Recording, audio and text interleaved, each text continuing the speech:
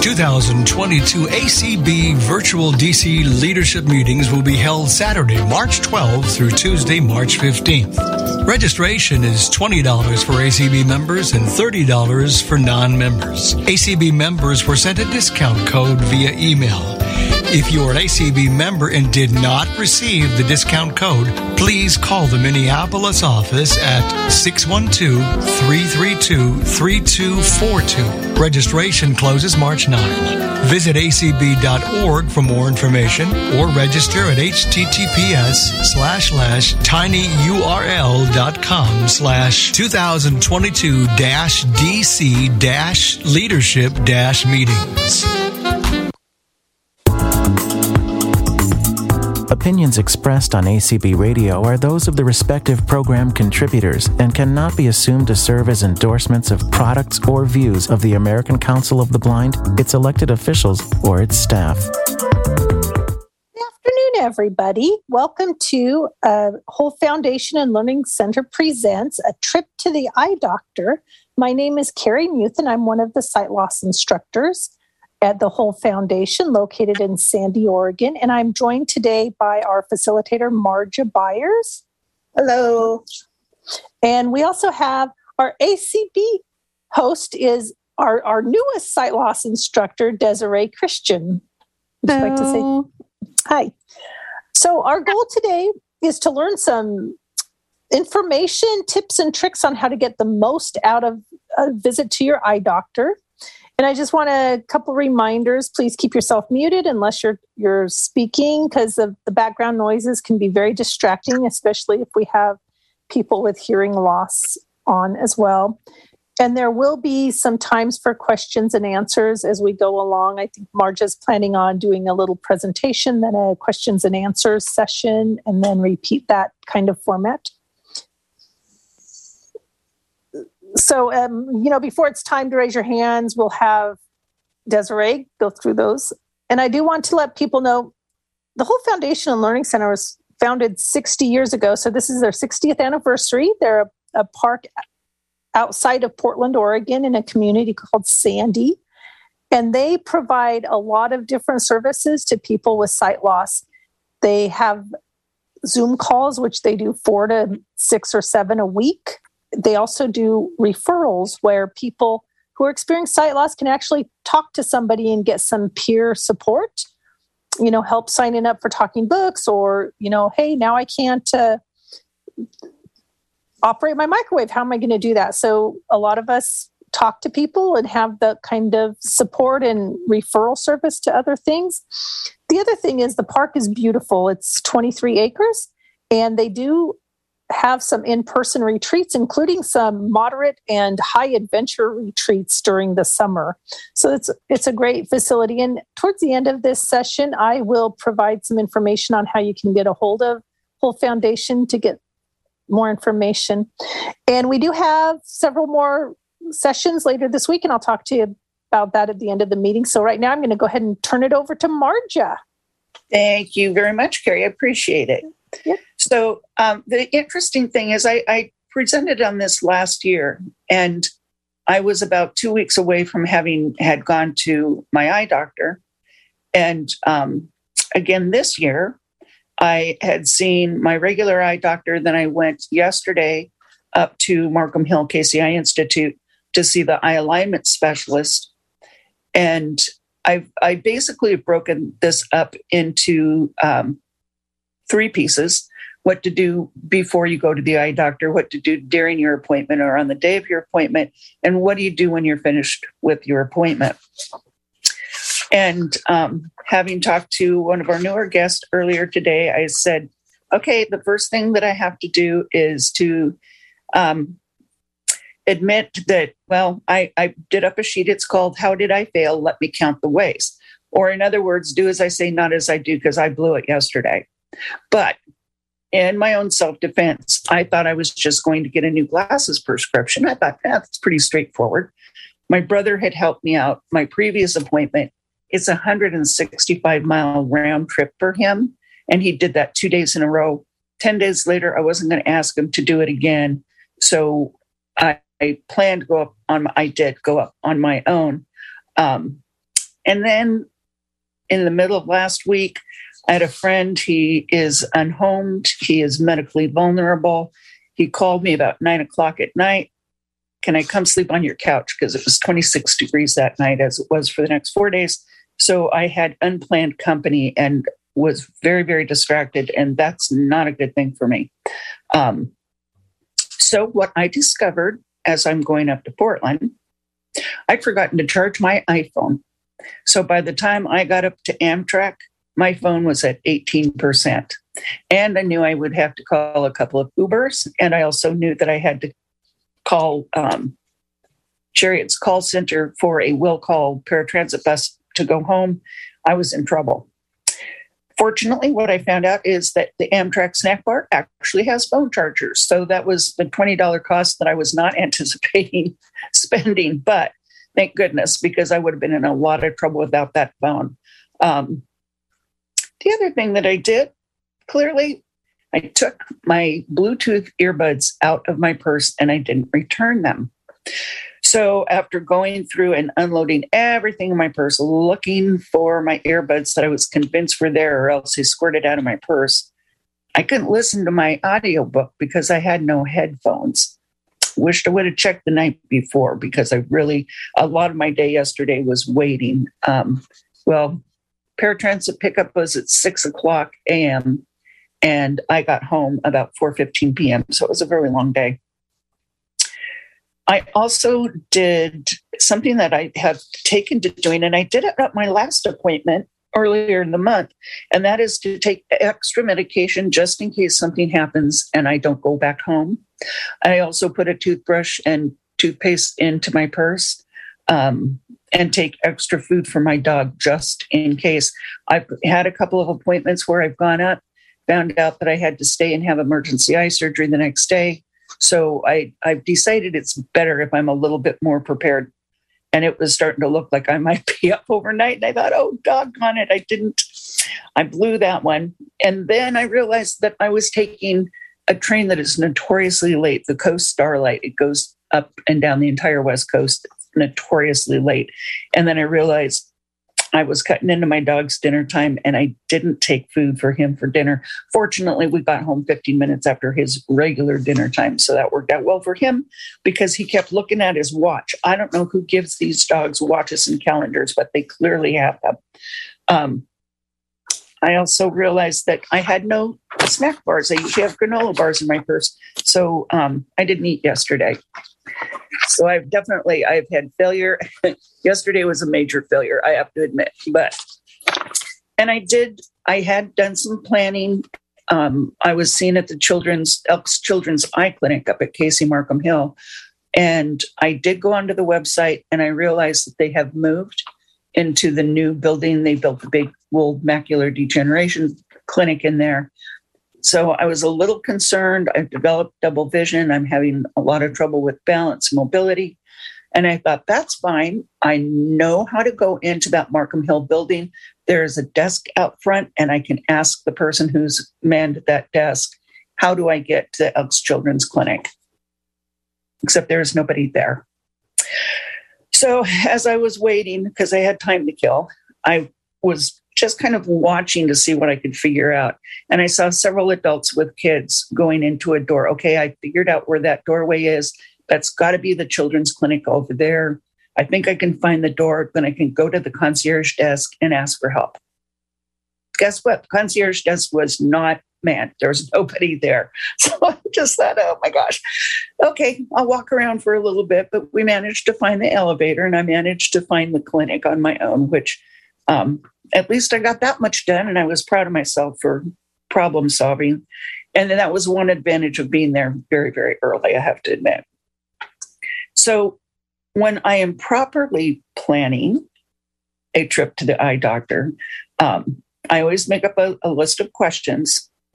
And one of the things I'm very apt to do is to start an ongoing list. I have just a really small little notebook in my purse so I can write down things as they come to mind.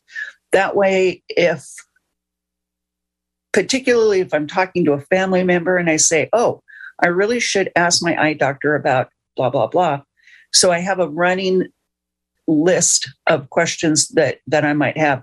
And some of my doctors just flat out say, get out your list, because they know that I'm a list maker.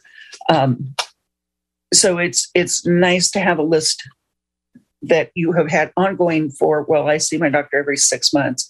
But if you're going yearly, you may forget in 9 months what that question was that you had maybe shortly after your appointment.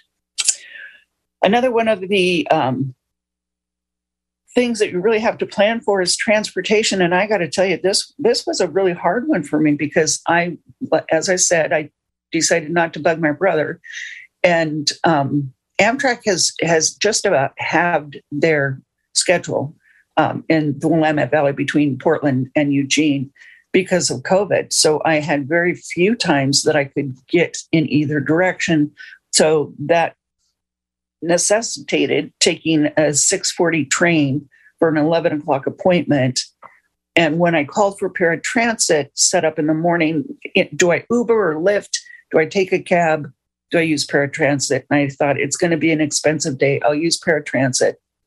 And they scheduled my pickup time between 5:30 a.m. and 6 a.m. And the station doesn't open until 6. And so I ended up calling back and changing my time, because I was very concerned that there would be security issues. There's not security there until 6. So I changed my paratransit window. And fortunately, I got somebody who's more experienced. She said, we can set it at 6 o'clock. You'll be there by 6:10. And I was there at 6:11. She was correct. So it got me there when I needed to. And then even trying to figure out how to get home, because I had to do a will call, knowing that there was a good chance the train was not going to be on time.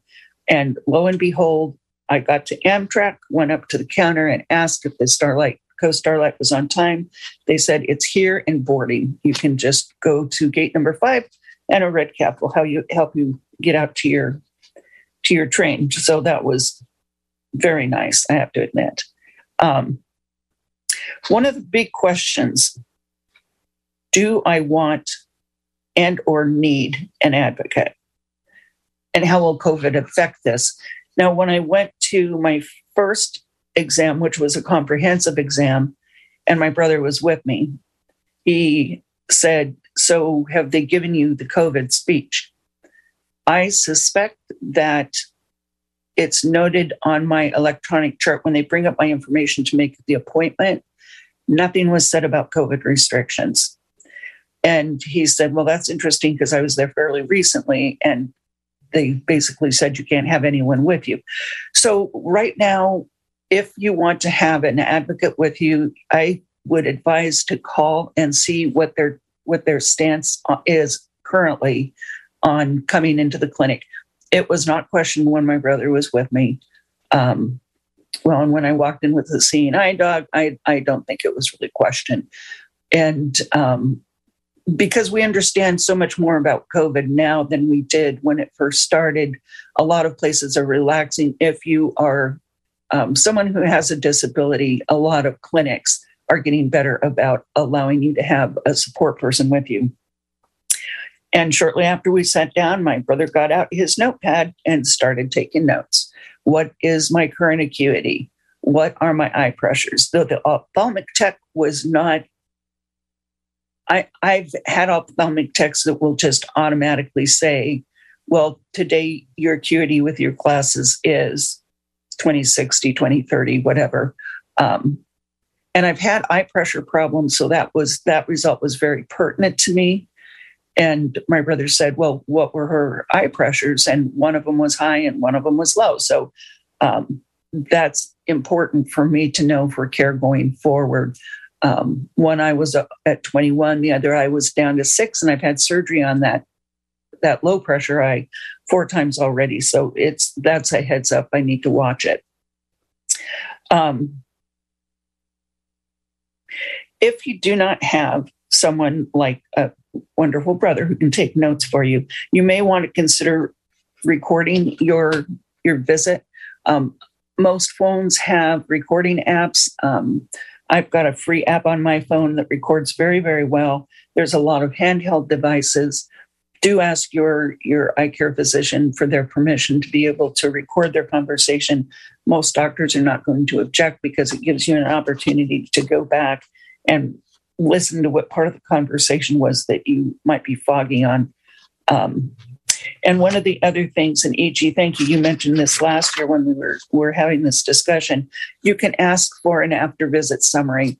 The eye alignment specialist that I saw yesterday just automatically prints out an after-visit summary. Her visits are very long. It was a 2-hour appointment, so we go over a lot of conversation, and I appreciate it when they give me a printout, so I've got something, even if I can't see it.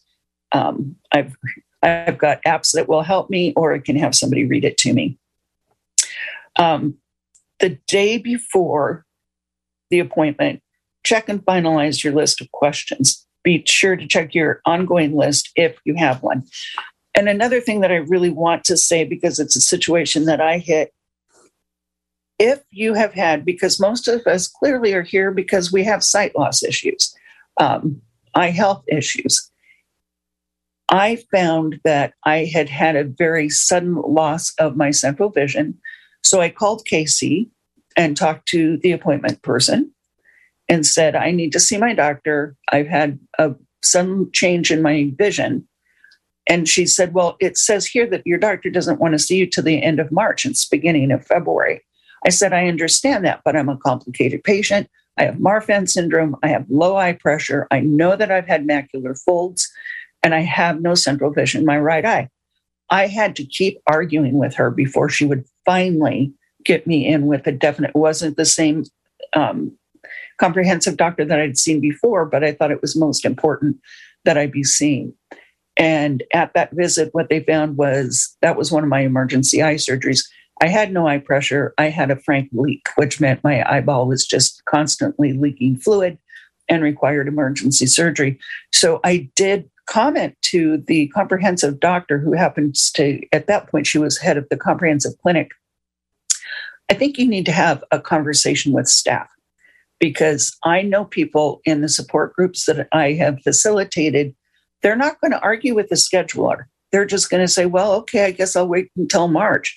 And if I'd done that, I very well could have ended up with an eye that had to be removed because there's nothing holding it together.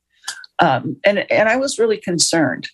So clearly she has conveyed that to staff. I don't know if they've changed how their screens look, but now when I call, and I had one call, something's going on. I've had a sudden change in my sight. And he said, wow, well, Dr. Davis is 3 weeks out at least. Let me do a little checking. Oh, Dr. Davis would be happy to see you on Tuesday. Can you come up? They put a note onto my electronic chart that if this patient calls and says there's something going on, you need to get them in as soon as possible.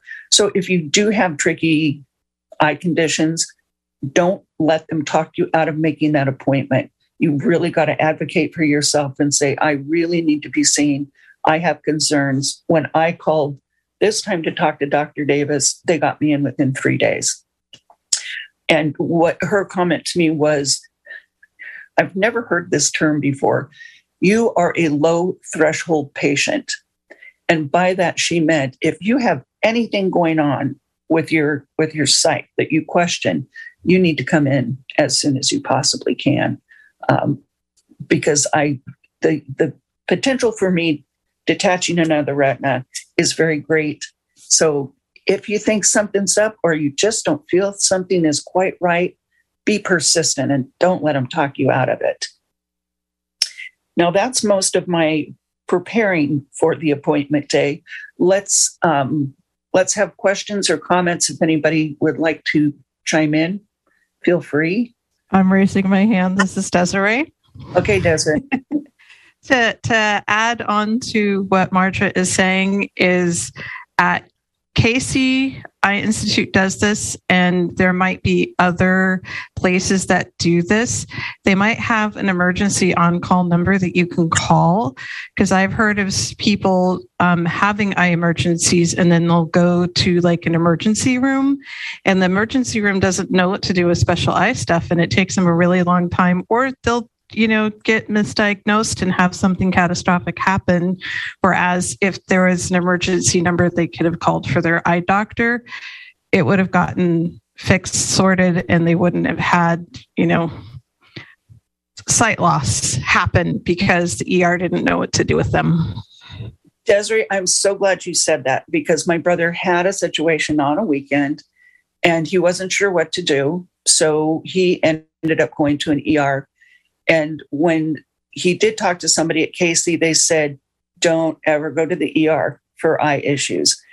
All you have to do is call the clinic, and they do have after hours emergency call. There's always somebody on call. So and you're better off, you're right, much better off talking to somebody who's an eye care specialist and has a little bit better idea of what could possibly be going on. And a lot of times they're willing to see you in the clinic on the weekends. When I detached a retina, it was a Friday afternoon, and that meant a Saturday morning doctor's office appointment, though the clinic wasn't open. And for other clinics, I know all the clinics that I've been with, if you call the office number after hours, you'll either get answering service or it will give you a number to contact. If you are suspicious that you're having an eye emergency, you can call.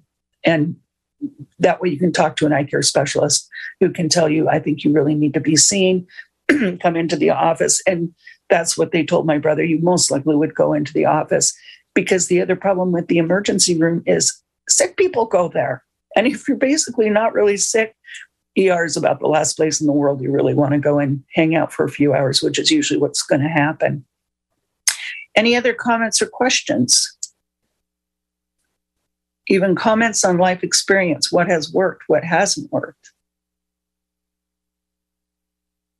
And actually, if we have anybody on the call who has macular degeneration, the one thing I don't know about is eye injections, because I've never had eye injections and I don't know what those appointments look like. So Marja, this is Carrie. Yes. And, one of the things I would like to say is, really, you mentioning finding out from your clinic if that support person is allowed in or not.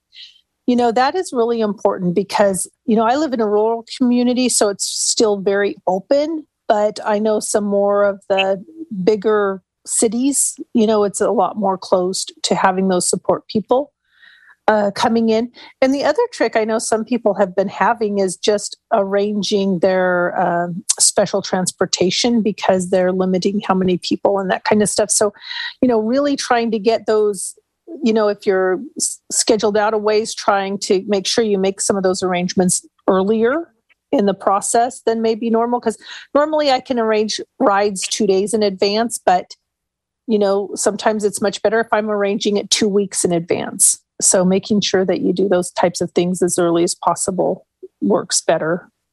Well, and honestly, because I had made my paratransit departure early enough, because it was a little over a week away, it gave me enough time to think through and just go, I don't really want that. That bus is going to get here at 5:30 in the morning, and I'm going to get to Amtrak in like 7 minutes, and I don't want to be out there. So it gave me enough time to really think through and then do something about it and change those plans, which was really helpful. And honestly, it took me most of the morning to schedule with Amtrak because I just haven't been taking Amtrak, and I did not realize how much they've had to modify because they just don't have the ridership that they did pre-COVID. So it's definitely important to keep in mind. And if there's no other questions or comments, I'll go on to appointment day, which I didn't do very good this time. I'm usually much better at it. This is Desiree again. Two things. Yeah. One, I think I would like to remind people how to raise, lower their hand, mute, unmute, all the things. And then the other thing that I have done when I can't find somebody sitting at one of those desks there, I'll go, particularly if you're in a big space, whether it's Casey Eye Institute or some other, eye doctor, is I find those receptionists and secretary type people are very happy to help you find where you need to go if you can't find somebody sitting at one of the concierge desks or help desks. So That's what I like to do. And it was interesting because they opened that Wold Center. I think it's been within the last year. Mm-hmm. And what I find is the Markham Hill, the original building, was pretty deserted. There's no restaurant facility there now. There's no optical department. I couldn't find anybody with other visiting places. I mean, it was kind of creepy. I did finally, when I came back, there was finally a guy at the desk. Now there was a valet parking guy out front, and I probably could have gone and asked him, but I'd already kind of figured out where I needed to go. But it was weird. It sounds like the Markham Hill building on a Saturday. It's eerily quiet on Saturdays when you go in for an emergency. Yeah, and it was a lot like an emergency, like a Saturday at Markham. Yeah, that's exactly how it felt. Now, there were a lot more people in the Wold Center because the Macular Degeneration Clinic is there. The Elks Children's Clinic is there. Clinical trials are there. And it's actually really close to Markham Hill. It was not as intimidating. I felt intimidated by it. And honestly, that's one of the times I love to have a dog because I can say, Fritz, show me the door. And way to be brave. You know what? It's nice when you have somebody with you, and I consider a dog a person, to kind of bolster you. And I'm willing to be more brave because people don't want to be mean to you if you have a really cute yellow lab. It helps. I honestly think it helps. Anyway, let me remind people how to mute, unmute, all the things. So just so you all know, if you don't, these are all toggles. So if you're on a PC, to mute yourself, press Alt-A. If you want to unmute, again, it is Alt-A. If you raise your hand, it is Alt-Y. If you are on a Mac, to mute, it's Command-Shift-A. If you need to raise your hand, it's Option-Y. If you are on an app for mute, look in the lower left-hand corner. If you need to raise the hand, then look under the More button, which is in the lower right-hand corner. If you are on a regular phone, and I know we do have one of those, then to mute is *6, and to raise your hand is *9, and I will catch all hands that are raised and lower them. So if you've got a question or comment, which we do, from E.G. Yes, this is E.G. in Waco, Texas. But one thing I'd recommend, Marja, in that situation that you were in, is if you have your phone, make sure you have either on speed dial or easy to get to the number for the clinic. I would stay put, and I would call that number from inside the clinic or inside Casey and say, here is where I am, here is where I need to go, I need some help. And I think that they would find someone that gets sent down and actually take you to the location. It's kind of what we train people in Scouts to get off the trail, stay in one place, and someone will find you. Yeah. And you're right. I think that's excellent advice. And when I was talking with Dr. Summers, because I'm going to have a couple of MRIs as a follow-up, and I said, because I'm going to do it at OHSU, I want their radiologist to read it because of the level of expertise. And I said, where is imaging? She said, well, it's somewhere in the main hospital, but I never go there. And I said, oh boy, I'm going to need a tour guide. She goes, well, we got a lot of those. So clearly, if I stay put and call the clinic, I think they could have sent somebody to me to find me. I was still pretty proud of myself for finding it, I have to admit. And if I had had less time, I may have come to that conclusion, but I had some time to kind of adventure a little bit. And I thought, okay, now I'm going to learn a little bit more about how this place is set up. But that is an excellent suggestion. And I do have the phone number into my phone because I did have the thought I might just need to call and say, I don't know how to get there and I need help. So on the day of your appointment, if you're having a comprehensive eye exam, which as adults over 60, we should have at least an annual eye exam, if not sooner, and your doctor will tell you if they want to see you sooner than that. You should expect to have your eyes dilated. which is going to take some time because once they get the drops in your eyes, you have to wait for them to dilate. So it's great to be able to have water with you, which I did not because water is heavy and it's hard for me to carry. So I had to buy water when I was up there. Snacks, which I failed to do, gums or cough drops, reading material, and remember earphones or earbuds, unlike me, if you're listening to talking books. So you're not disturbing anybody. That was kind of a combined, maybe a good thing or a bad thing. Talking books takes down your phone battery really fast, but I was trying to charge it as I was waiting at different places.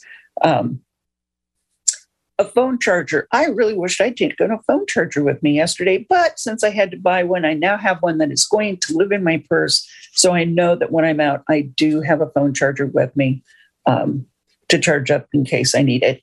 And sunglasses to protect your eyes. Even if it's cloudy, you're still going to get a lot of glare. Your eyes are going to be dilated and more prone to sucking up UV light. So please protect your eyes. Most clinics have some kind of a disposable sunglass. Casey uses what's called roll-ins. You don't have to have glasses. They just curl up around your eyes. And I like them. I use them all the time. My glasses are so thick that I cannot wear cocoon style sunglasses. They scratch my lenses. But those fit completely around my eyes so I don't get light leaking up above, through the sides, or down below. So they keep my eyes nice and dark. So I just picked up 2 pairs of them so I have spares when I get back. And I don't think that I really have to tell anybody that you might want to have a driver with you. If you've been dilated, you might not be comfortable driving, but I seriously doubt many of us are continuing to drive. Well, that's not true because we have folks on here who are not legally blind at all. Another one of the things that you might want to think about if you are going to a clinic that has an optical department, do you want to take the time, if you're wearing glasses, to take your glasses in and have them checked? Last year when I went in, my frames were kind of bent and I had a screw that was just about ready to fall out. So I was really glad I stopped and got them adjusted.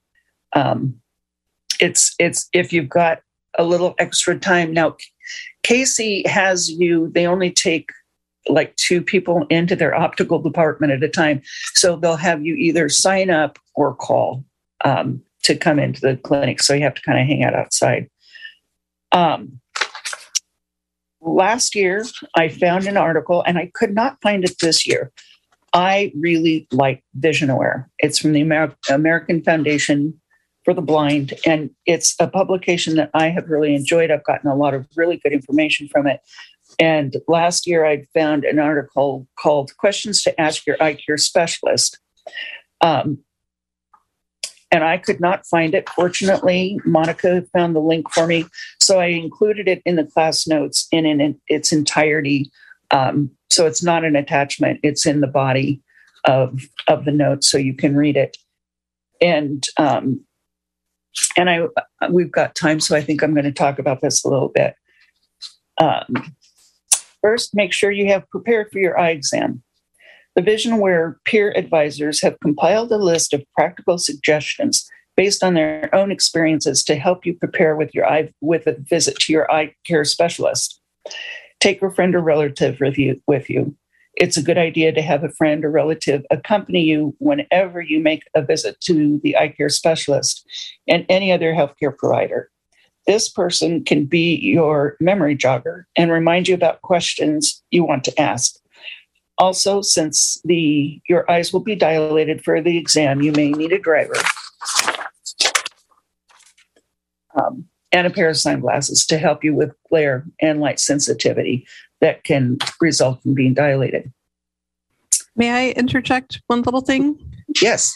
Being a super light sensitive person, I still have specialized sunglasses that are darker than the everyday average, but I would get dilated, and I used to not only wear my extra super dark sunglasses, but then I would grab a pair of their sunglasses, slip inside, and I learned later, yes, it technically felt better, but because my sunglasses are polarized and their slip-on ones are polarized, it canceled it out, and the polarization, which is very important to protect sensitive eyes, doesn't work. So be mindful if you are trying to do that. Make sure that you don't have double polarization because it'll cancel out. Yes. So there you go. And appreciate that. And the other thing that I tend to do, particularly if it's a very sunny day, I have a hat that all the crown zips off, so it makes it can be a visor. And I usually wear it as well because it's low. It's got a very broad beam, and I left it somewhere. Somebody said, "Where'd you lose it?" Well, if I knew that, then it wouldn't be lost, now would it?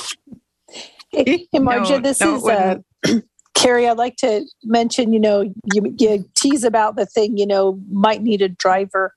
And I'll tell you, because I am very light sensitive, I usually end up with almost an instant migraine when I get my eyes dilated. So, for some of us, instead of depending on public transportation, because then we have to navigate that, we need to navigate with our orientation and not get ourselves lost. It's just a lot better for me to have somebody go with me or pick me up, a friend or a family member, if that's available, if you have that, because it's just too difficult with the migraine trying to navigate myself.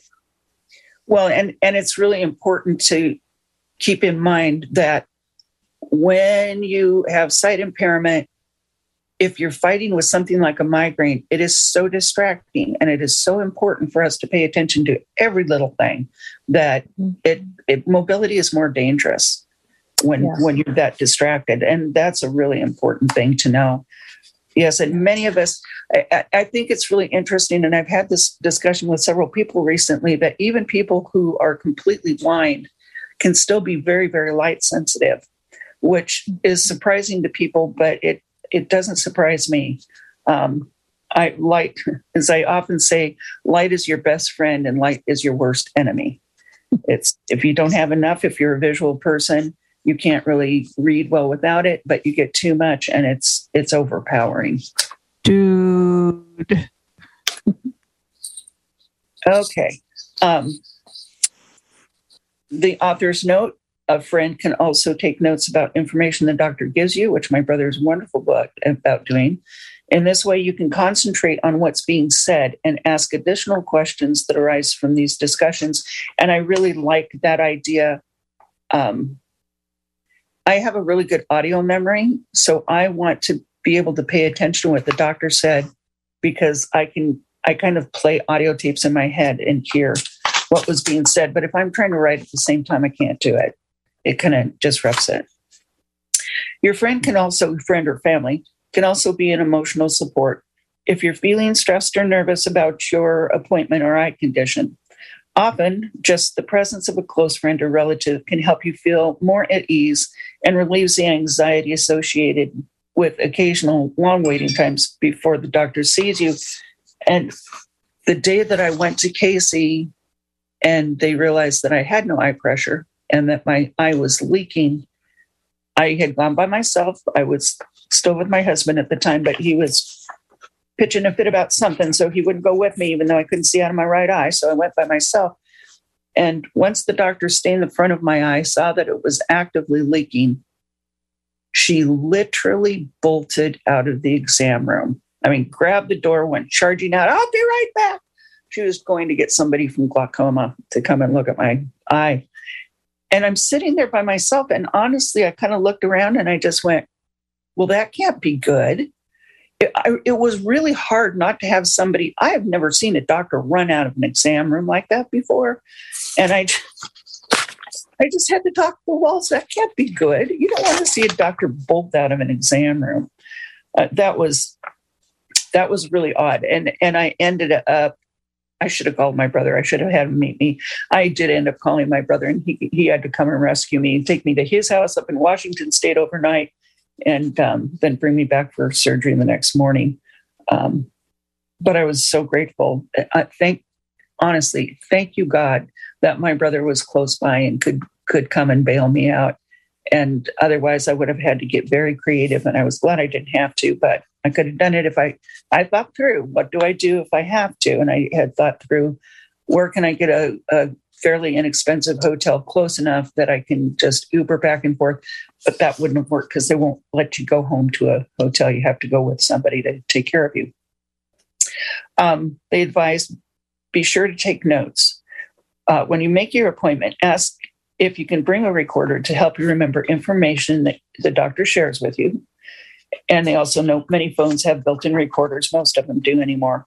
The way you'll be able to review this way you'll be able to review conversations that took place during your appointment at a time when you feel more relaxed in the comfort of your own home. If your doctor does not want to be recorded, ask if he or she can write down your diagnosis, including what, if any, action for you to take. And once again, if it's a clinic that can give you an aftercare summary, you can ask and have that printed out, and it will give you basically all the information that your eye care provider gathered during your conversation. They recommend ask questions. Here are some suggestions for questions you can ask during your eye examination. And it's interesting because some people feel like ophthalmologists and ophthalmic techs, those people who check what your acuity is, check your eye pressure, kind of check you in and check you out. Some people feel like they're not getting adequate information, and that means that you just have to ask. It's like the ophthalmic tech who checked my pressures and didn't tell us what it was. And my brother said, would you please let us know what her pressures were so I can write them down? Can you go over the eye examination with me and tell me what tests to expect? What is the cause of my vision loss, if they happen to know it? What is my visual acuity? And if you don't know the word acuity, that is when they refer to your eyes are 20/20. Legal blindness is 2200 or higher in the best eye with the best correction. One of the things, and I've had this conversation with several, and Lisa, you know, because we just talked about this. When they're checking your acuity and they drop the pinholes, I finally asked an ophthalmic tech, why do you take that acuity and document it? Because that's not what I'm seeing with my glasses. He said, we document it because if they drop the pinholes when they're checking your sight, what it indicates, if you can see a lot smaller, it indicates that change in your glasses could be significant.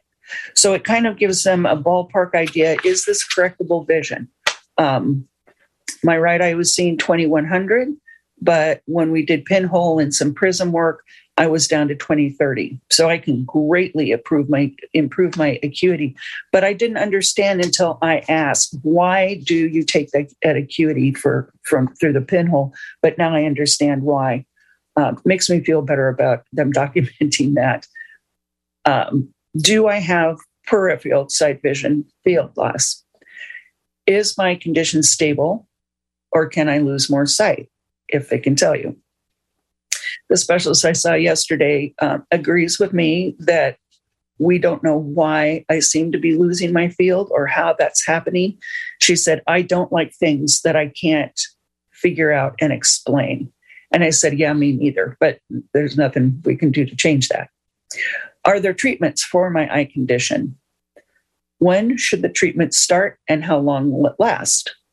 What are the benefits of this treatment and how successful will it be? And a lot of people with age-related macular degeneration don't necessarily understand that if you have wet macular degeneration and you're getting injections, the hope is that they are going to maintain the sight that you have, that you won't lose. But it's not going to improve your sight. And a lot of people don't understand that. And I've seen people in macular degeneration clinics getting very upset because they don't understand how the injections work, as long as they will work. So definitely question if you don't quite understand, ask questions. What are the risks and possible side effects associated with this treatment? Are there food, drugs, activities I should avoid while undergoing this treatment? If the treatment involves taking medication, what should I do if I miss a dose or have a reaction? Are other treatments available? What kind of tests are involved? What do you expect to find out from these tests, and when will I know the results? Do the tests carry any risks or side effects? Will more tests be necessary later? Will you send test results to my primary care physician? And yeah, they pretty much always do. How often will you schedule follow-up visits? Should I be monitored on a regular basis? Am I still safe to drive? And boy, that is when you really have to, that's a conversation to be had with your eye care specialist. I had a lady who asked me, what are the parameters for me to be able to still legally drive?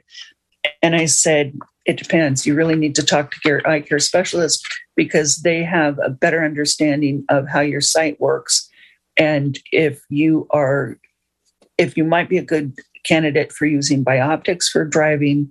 But what I find ophthalmologists very reluctant to do, and that is to tell somebody you're legally blind and you need to stop driving.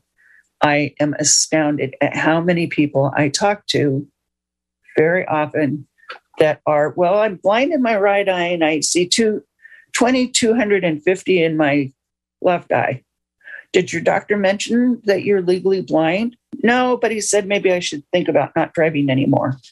Frankly, as a blind pedestrian, that terrifies me.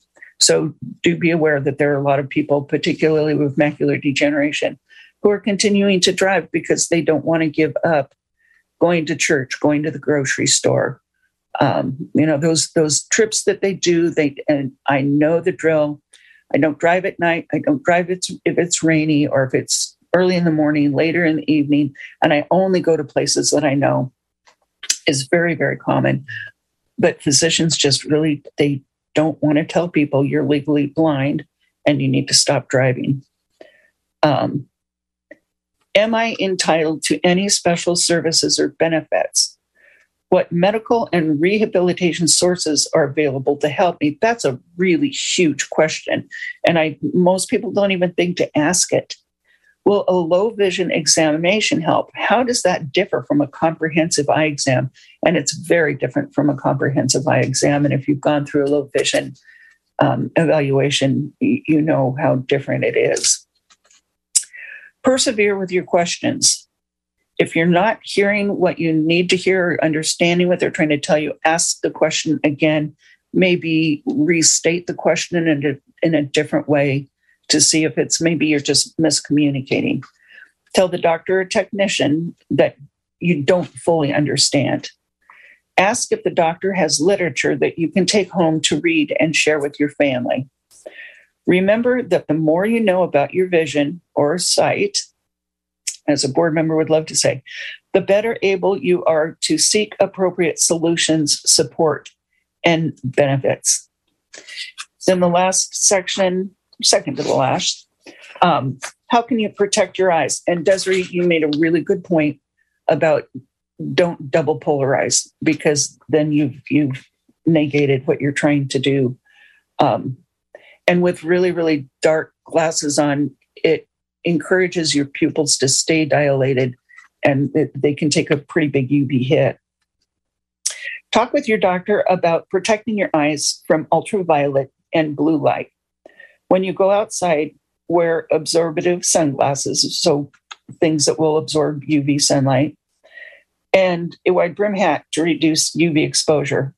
Ask if there are special sunglasses or tints that you should try with your particular type of eye condition. And at least from my personal experience in talking with others, the most productive tint work that I did was up at the Oregon Commission for the Blind office. We went outside. It was kind of a glary, low, that cloud layer that just about kills you. And we just went through a bunch of different glasses, putting them on, taking them off, putting them on, taking them off, until I came across the amber and I put them on. And I went, oh boy, this is it. I can feel the muscles in the backs of my eyes starting to relax. So it's kind of a trial and error, I think, personally. You have to just try on a bunch of different tips and see what works for you. If you're thinking of trying new diet or changing vitamins, check with your doctor first. I've had eye doctors recommend fish oil, but I'm also on blood thinners. And one thing I learned about fish oil is it thins your blood out remarkably fast. It scared the heck out of me. So I stopped doing fish oil because I was afraid if I fell or I got hit, I would bleed to death before they could do anything. So definitely, if you're thinking about making changes, talk to your doctor first. And of course, don't take up smoking. And if you do smoke, try to stop, because it does a lot of blood vessel damage to the eyes and really can bring on and worsen macular degeneration much quicker. But it's also associated with damage because of cataracts and diabetic retinopathy. And if you're doing any working with tools, machinery, mowing lawns, doing sports, wear goggles to protect your eyes. God only gives you one pair, and you need to safeguard them. Should I get a second opinion? And this is kind of an interesting question. The eyes and general health conditions of each individual are different and unique. And there are times when an eye doctor cannot improve a person's sight. If you're not satisfied with your eye doctor's responses to your concerns or questions, consider visiting another doctor and getting a second opinion about your eye condition. Sometimes a new doctor can provide a different perspective or explanation about a different situation or course of treatment. And one eye doctor may be fabulous for one person, and that same eye doctor may not be a good match with somebody else. So I think it's really important to feel like you can comfortably talk to your eye doctor. So you feel comfortable with being open and honest and feel like they are. To me, that's important to me. I want to also hear back that they trust me. They'll listen to what I have to say. I do have a friend with retinitis pigmentosa, and she was considering it was a second opinion, but she was kind of thinking she needed a third opinion. And I said, oh, wait a minute. Did they do genetic testing? And she said, yes. And I showed markers. And I said, then you have RP. If you went to OHSU, they did your genetics and that it indicates you have the markers for retinitis pigmentosa. I don't think you really need to go to another doctor. That's pretty definitive right there. What was the other thing that I was thinking about? Marcia, we do only have about 3 minutes left before I have to go through announcements. Okay. Questions, comments? This is Desiree, and then I will call on EG. So I see several different specialists at Casey Eye Institute, and if you're seeing at Devers, or if there's another clinic you're with, where it's got multiple specialists under one roof, what you might do is when you go see one, have them send notes to another. So for instance, I go see genetics a lot, but I also have glaucoma. So what I have genetics do when I see them is when we take my pressures and I make them do the chin rest one, not the stupid hand pencil thing, because the chin one's more accurate. Yeah. I have them in the appointment send my pressures, what they were and what they took it with, over to my glaucoma doctor. So I don't have to go in and see her as much. Not that I don't love her, because Dr. Edmonds is freaking amazing, but just putting it out there that if that is a thing for some of you out there, you might want to see if you can do that. All right, EG.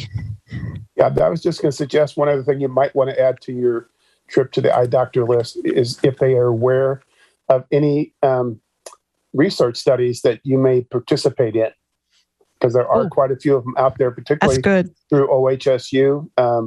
But I know there's some really good things going on right now with RP and what do you call it? Not Crystal, but CRISPR, where they're having some great success that they think in years ahead there'll be some really great benefits. But That's another thing to ask the doctor. Are there any? Are you aware of any studies that are looking for participants? Because it could give you more information for your eye condition. Yes. Well, and because my family also has, actually, it's a kissing cousin to the genetic condition that Desiree has. And what we often tell the doctors is, particularly when it comes to residents, we want you to learn about our eyes so you can help our kids and our grandkids and our great-grandkids. You know, if it's genetic, we want to help you learn as much as you can to help our upcoming family members, because we know that they're going to need support. Yeah, that's a great addition. So, any Ristoria's iPad. I'm new to this session, but I'm really enjoying it. And there are a lot of terms I'm not familiar with, I know what genetics is, but the testing and everything.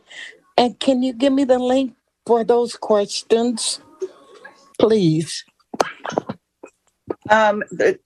We will send the notes out in an entirety as to what we've gone over. I give them. In just a minute, I'll give some contact info so you could call the foundation office. That's okay. That's how you get the notes. If you're not already on the whole foundation list, Restoria, in a minute, I'll give you information and you can get a hold of them. Okay.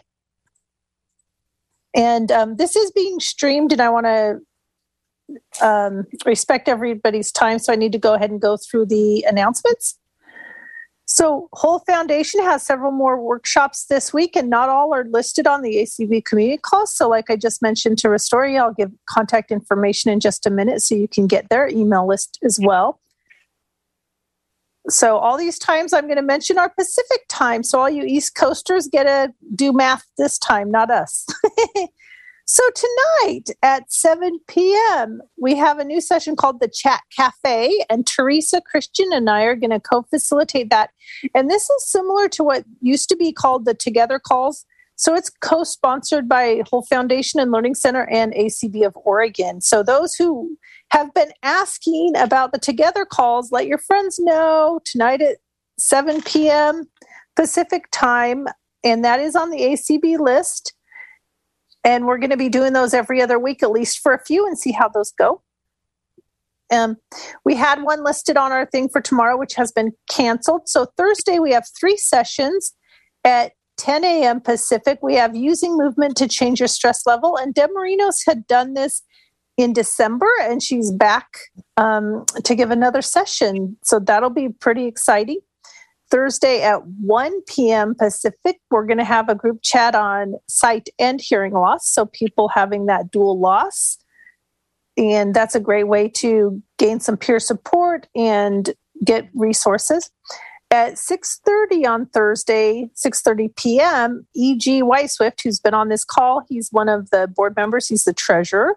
He's going to have a call called Chat with a Board Member. So he's going to provide more information on the Whole Foundation and how to get involved. And so you guys can provide more feedback to us.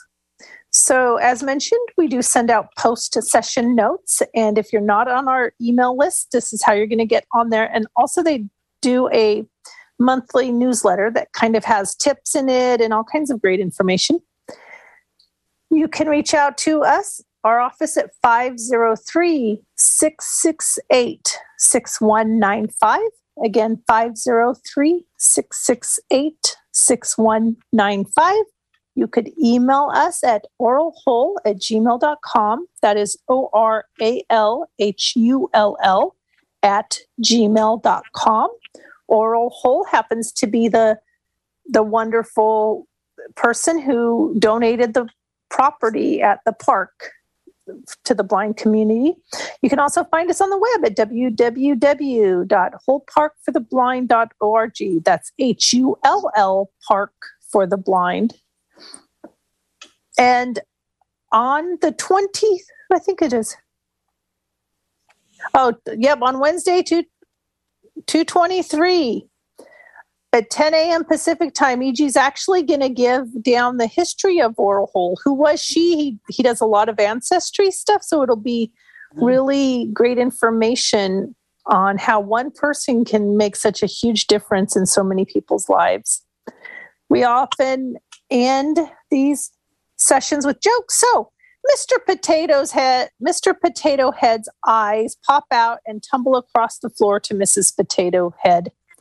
Mrs. Potato Head sighs and says, "Don't you roll your eyes at me."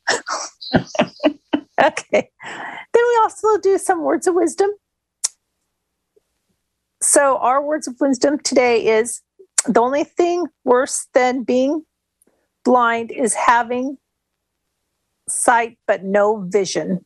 And that was said by Helen Keller. Thank you so much, everybody, for joining us today. And remember all these tips and tricks the next time you have a trip to the eye doctor.